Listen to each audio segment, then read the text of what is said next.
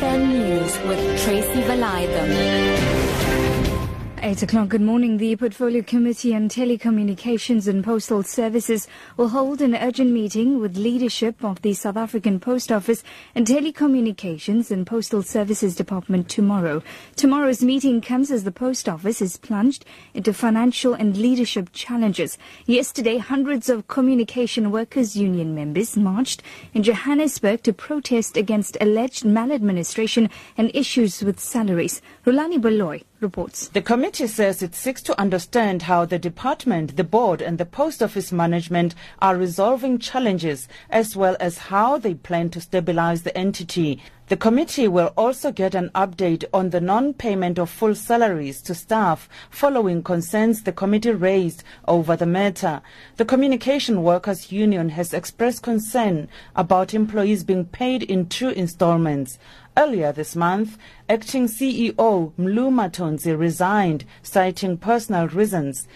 As the South African Weather Service predicts a record dry season, there are concerns that the country's food security could be compromised. Forecaster Kubus Cronje confirmed that significant rainfall is only expected by March next year. The extreme weather conditions are largely due to the El Nino weather phenomenon.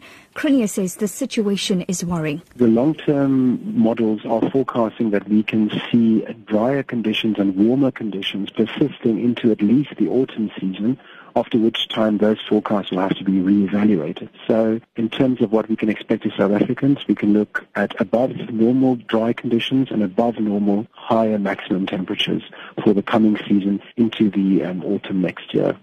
President Jacob Zuma says it's important for government to make free education a reality. He was speaking in an exclusive interview with the SABC.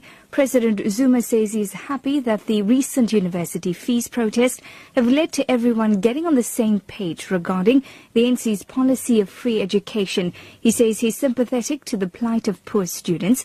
President Zuma says that the task team he established 3 weeks ago after meeting with university vice-chancellors will be strengthened. I'm now thinking of further reconstructing or composing what I have asked to be a task team.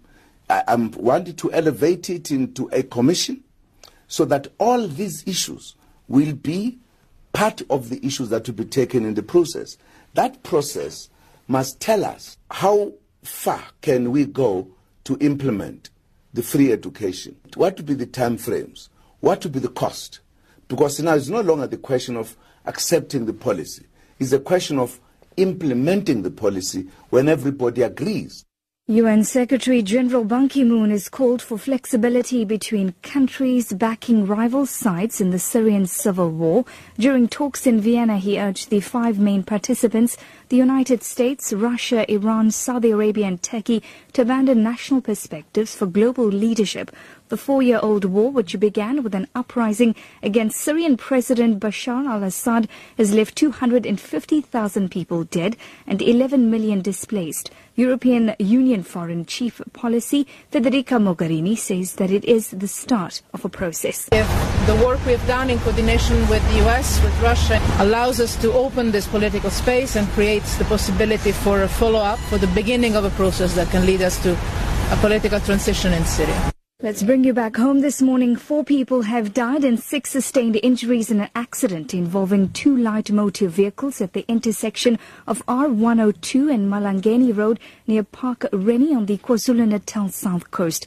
KZN EMRS spokesperson Robert Mckenzie says the injured were treated on scene before being transported to hospital. 34 people passed away at the scene of the crash. Paramedics from KZN Emergency Medical Services treated 6 other patients at the scene of the crash. Several of the patients were trapped, and the jaws of life had to be used by firefighters from Ndoni municipality and EMS paramedics to free the trapped patients.